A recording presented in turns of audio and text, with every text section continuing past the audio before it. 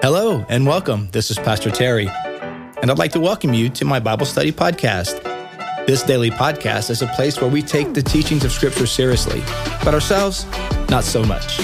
Join us as we dive into the sacred word of the Bible, and each time we read, we pray, we change the world. Welcome to Pastor Terry's Bible Study Podcast.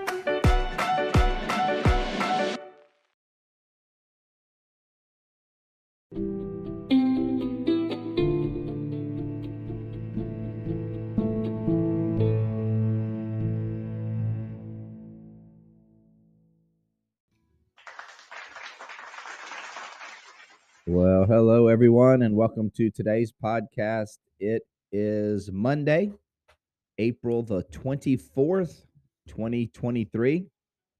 So glad that you're on today with us. We're continuing our journey through the New Testament, reading it in a year. And so today our reading plan leads us to Matthew 27, which is a pretty long chapter as it deals with the death, crucifixion, and burial of Jesus. So we'll jump into it pretty quick. So glad you guys are on today. Hope you had a good weekend. Today, little scheduling note this week. I will be on today, obviously. I am on today. And tomorrow, the rest of the week, though, I will be out of town. So I'll be off. Going to a conference with the family ministry staff, and so we'll be actually up in Atlanta for a few days, and so will not be available to record the podcast for Wednesday or Thursday. So, but I'll be back on tomorrow, and we'll finish up Matthew 28 together on tomorrow's podcast, and then then we'll have to pick it up the following week. Yeah. All right. So glad you guys are on Matthew 27. Long chapter, 66 verses. But let's dive into it. Let's see what the Lord has to say to us today as we open up our hearts and our minds to the Word of God. You never know what's the Word is going to speak. The relevant word, the Spirit will speak to our hearts through the Word. So, yeah. Matthew 27. Thank you guys for liking this and subscribing and sharing it, all that stuff. Appreciate it. Early in the morning, all the chief priests and the elders of the people made their plans how to have Jesus executed. So, kind of puts you in the place where we are. Pretty well ready to see him gone. So they bound him, led him away, and handed him over to Pilate, the governor. When Judas, who had betrayed him, saw that Jesus was condemned, he was seized with remorse and returned the 30 pieces of silver to the chief priests and elders. I have sinned, he said, for I have betrayed innocent blood. Isn't that interesting? That Judas, who who got money to betray Jesus, when he sees that Jesus is arrested, he is seized with remorse. It makes you wonder what Judas perhaps was anticipating through by turning Jesus over.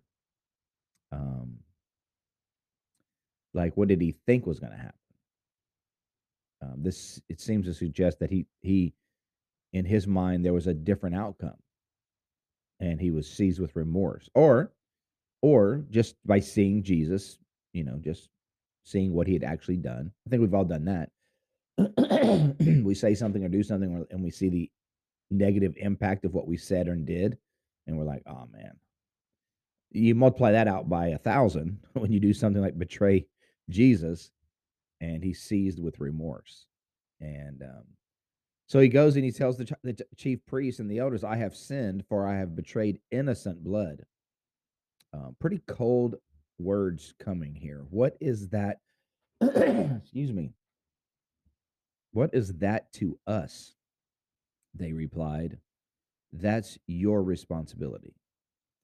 This is, to me, the penultimate failure of Jewish religion right here in the first century. This was a complete failure of the temple religion. Here, a man who is uh, just riddled with guilt and sin goes to the religious leader, the chief priests, and confesses, I have sinned. I have betrayed innocent blood. I am a sinner. I help me, religious establishment, help me. What do I do? I have blood on my hands. Now listen to those ominous, cold words. What is that to us? Well, it's supposed to be your job. I mean, sorry, but it's like you're a chief priest, but you've cashed chief priest in for politician. You're no longer a priest, you're a chief politician.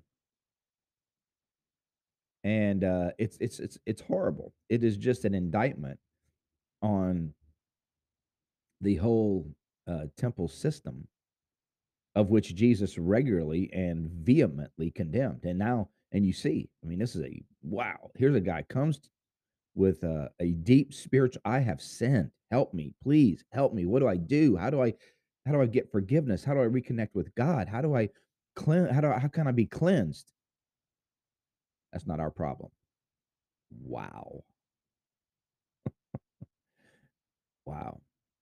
And so Judas threw the money into the temple. To me that's a very sad scene to imagine. Just say what a tragic figure, right? Judas, he throws the money and you can just kind of visualize it just kind of bouncing off the hard temple floor, you know, coins rolling everywhere and and he left without giving being given any indication of how he could be forgiven. Hmm. In fact, they throw it back. That's your responsibility. Well, no, you're supposed to help me. My responsibility is to confess my sin. Your responsibility is to help me to understand what to do, where to take it. Uh, the chief priest picked up the coins and said, "It is a." And this is such hypocrisy here. The chief priest picked up the coins and said, "It is against the law to put this into the treasury." Now it came from the treasury. They paid the dude. It came from the treasury, but you can't put it back. Oh man. Since it is blood money. Well, the whole temple system has got blood on its hands, man. So they decided to use the money to buy Potter's Field and as a burial place for foreigners. Hmm. That's why it's called the field of blood to this day. Then what was spoken by Jeremiah the prophet was fulfilled. They took the 30 pieces of silver, the price set on him by the people of Israel, and they used them to buy the Potter's Field as the Lord commanded me. Hmm. Isn't that interesting that even Jesus is even providing for people through his betrayal? The money that was used to betray him actually goes to help foreigners. Hmm. That's just that's the grace and compassion of God over and over and over. Verse 11. Meanwhile, Jesus stood up before the governor, and the governor asked him, "Are you the king of the Jews?" "You have said so," Jesus replied. When he was accused by the chief priest and the elders, he gave no answer. Then Pilate asked him, "Don't you hear the testimony they are bringing against you?" But Jesus made no reply, not even to a single charge, to the great amazement of the governor. Hmm. Jesus isn't trying to, defend himself. He's not trying to defend what he's done or defend who he is. He's not pleading his case. He feels like it seems like he's like enough evidence is on the table. Enough has been said. Enough has been done. Um, it will be what it will be. Sometimes you just get to that place in situations, right? Like I don't know. There's nothing else to be said here. There's nothing else to be done here. I don't think there's a magic formula that's going to change anything at this point. And sometimes you just have to resign yourself to the fact that you just gotta continue to move forward, and what's going to be is going to be. And that's how Jesus is. He's like he's done. It's he knows that it's going to make very little difference at this point what he says or does. Now it was the governor's custom at the festival to release a prisoner chosen by the crowd. So Pilate says, "Hey, I got an idea," because Pilate doesn't really see a real ultimate guilt in Jesus, at least not worthy of death. And so he says, "Hey, I got an idea. During the festival, during the Passover, we have this custom where we let we let the crowd decide um, who they'd like to set free. That is a goodwill, right? Which of your people would you like us to set free?" And so Pilate is thinking, sure, I mean, Jesus is the obvious choice. I mean, you're not going to let this known insurrectionist go. Any of these other criminals, these known criminals, and you know, murderers, they're not going to let them go. I mean, Jesus is the obvious choice. He hasn't hurt anyone. He hasn't uh, hurt anything, any property. He's surely he's the choice that the people will make. So at that time, they had a well-known prisoner named Barabbas. So when the crowd had gathered, Pilate asked them, one do you want me to release to you? Jesus Barabbas or Jesus who is called the Messiah? For he knew it was out of self-interest that they had handed Jesus over to him. So Matthew is letting us know that Pilate knew that this was just Jews were just doing this. Jewish leaders were just doing this out of self-interest. That Jesus had not really done anything wrong. While Pilate was sitting on the judge's seat, his wife sent him this message: "Don't have anything to do with that innocent man, for I have suffered a great deal today in a dream because of him." Pilate's wife has a dream um, showing her, "Don't, Jesus is innocent. Do not put a hand on him." But the chief priest and the elders persuaded the crowd to ask for Barabbas and to have Jesus executed. So the chief priests were walking through the crowd, say Barabbas, or say Jesus of Nazareth, say Jesus the Messiah, or in this case, who they want released.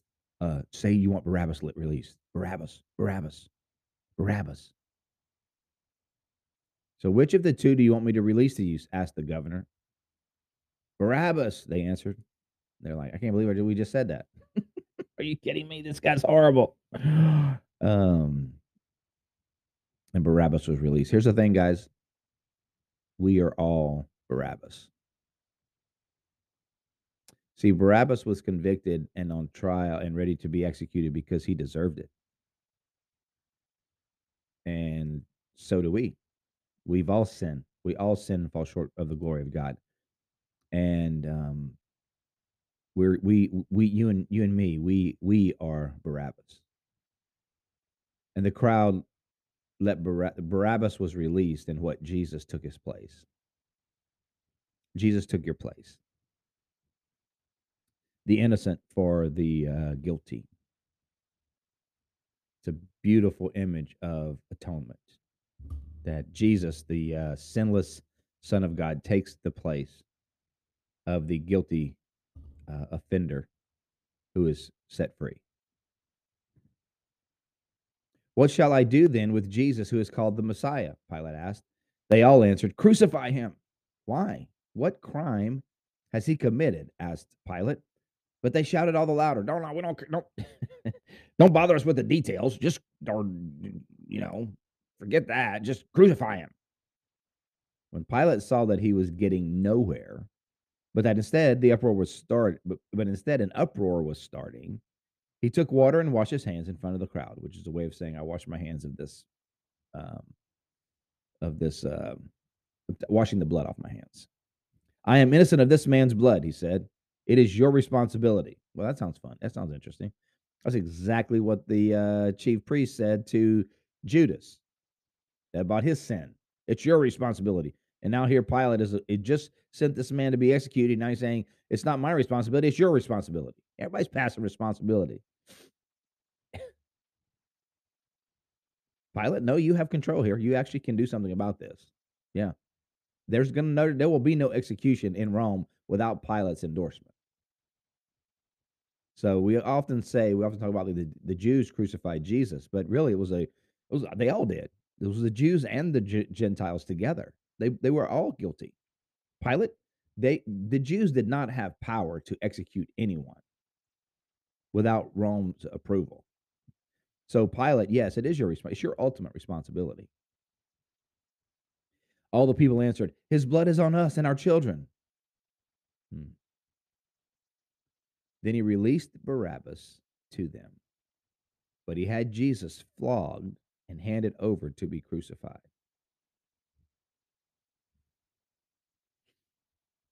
Then the governor's soldiers took Jesus into the praetorium and gathered the whole company of soldiers around him. They stripped him and put a scarlet robe on him, and then twisted together a crown of thorns and set it on his head. They put a staff in his right hand. This right here, this is um, in a strange twist of irony. This is a coronation service.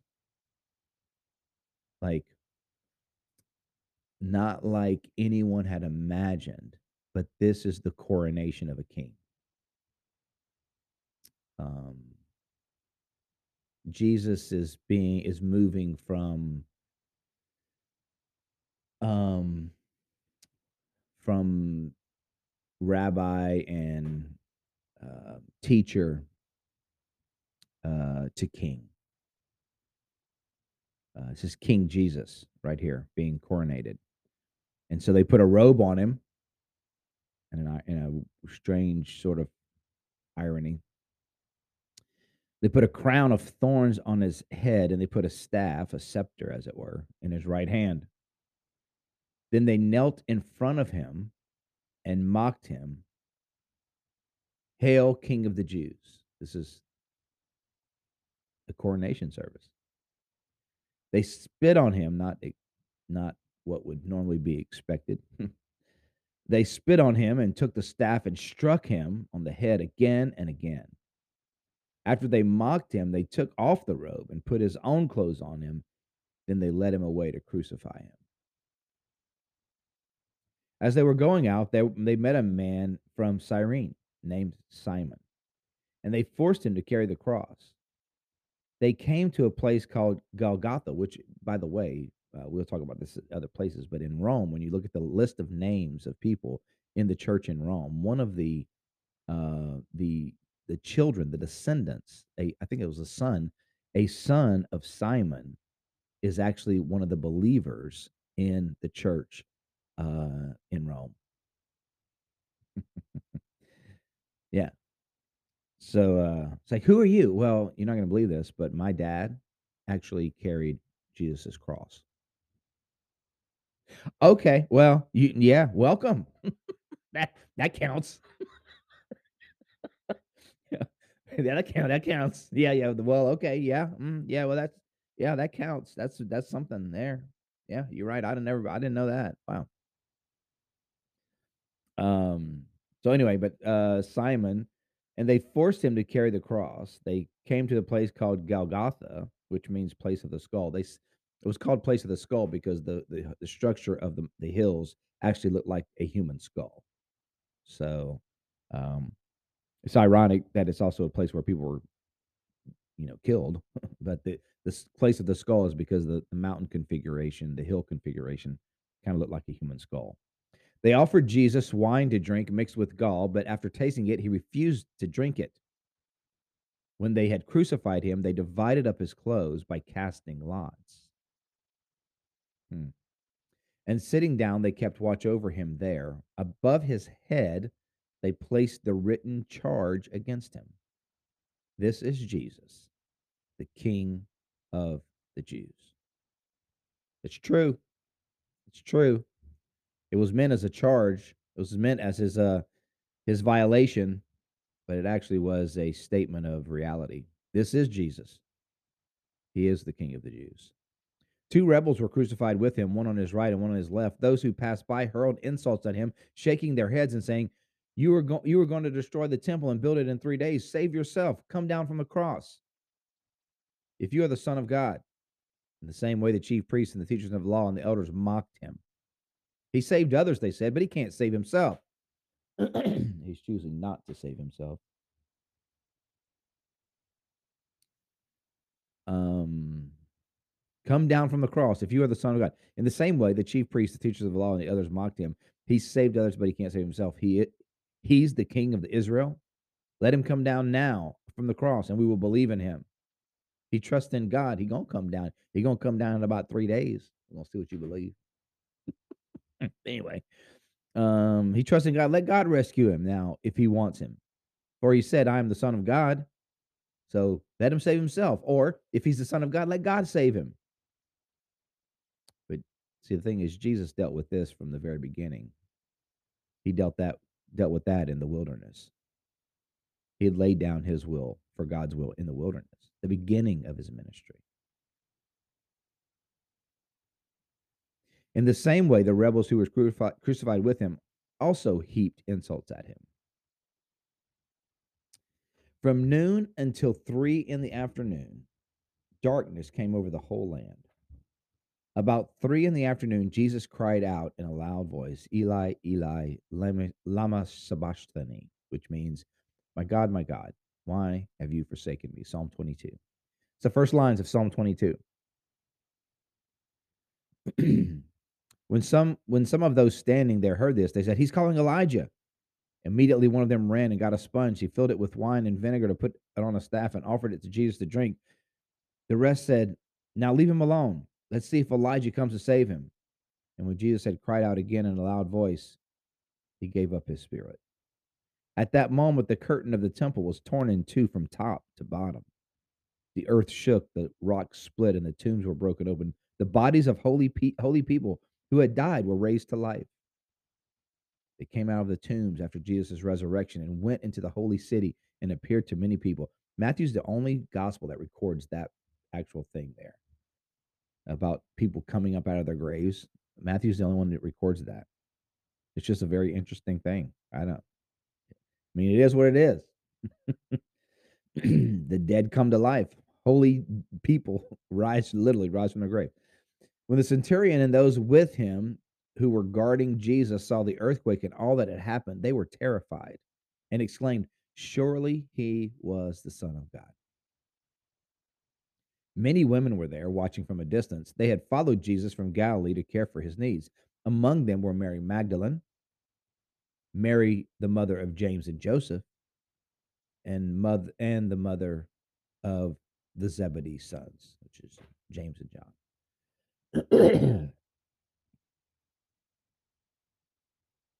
As evening approached, there came a rich man from Arimathea named Joseph, who had himself become a disciple of Jesus.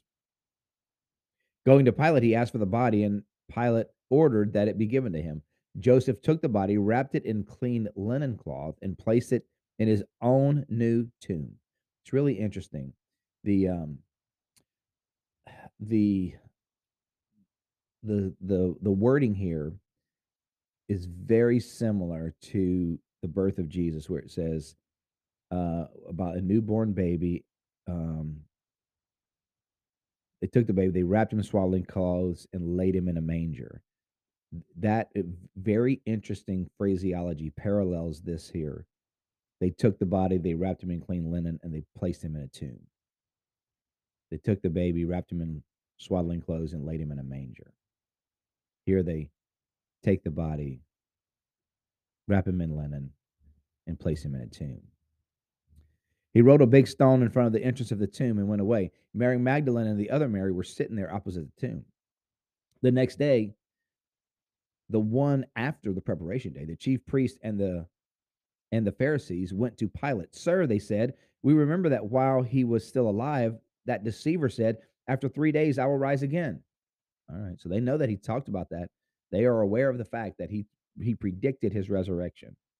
"So give the order for the tomb to be made secure until the third day." So again, another incredible validation for the historicity of the resurrection. The officials knew of the threat. So they were prepared. They put extra measures in place to prevent some sort of shady or secret sort of removal of the body, because they were aware of the threat. It's one thing not to have any idea about the threat. They were surprised. No, they knew going in. He'd talked about this.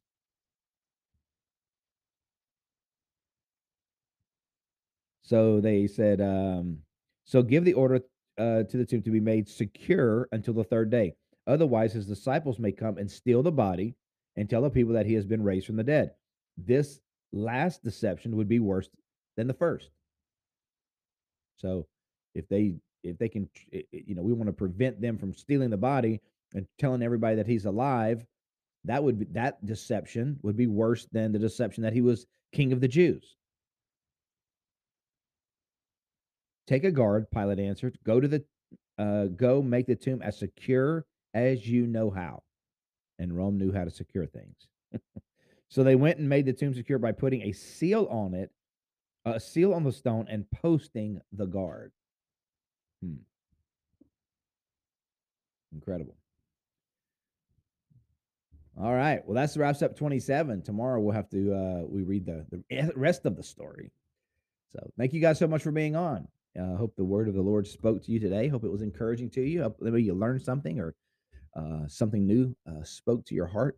So glad that you guys took the time on this Monday morning to spend some time in the Word of God. It's awesome. All right, you guys, let's pray. Father, thank you so much for your holy word. Thank you for the reminder of the sacrifice of the Lord. We thank you for loving us, for dying in our place.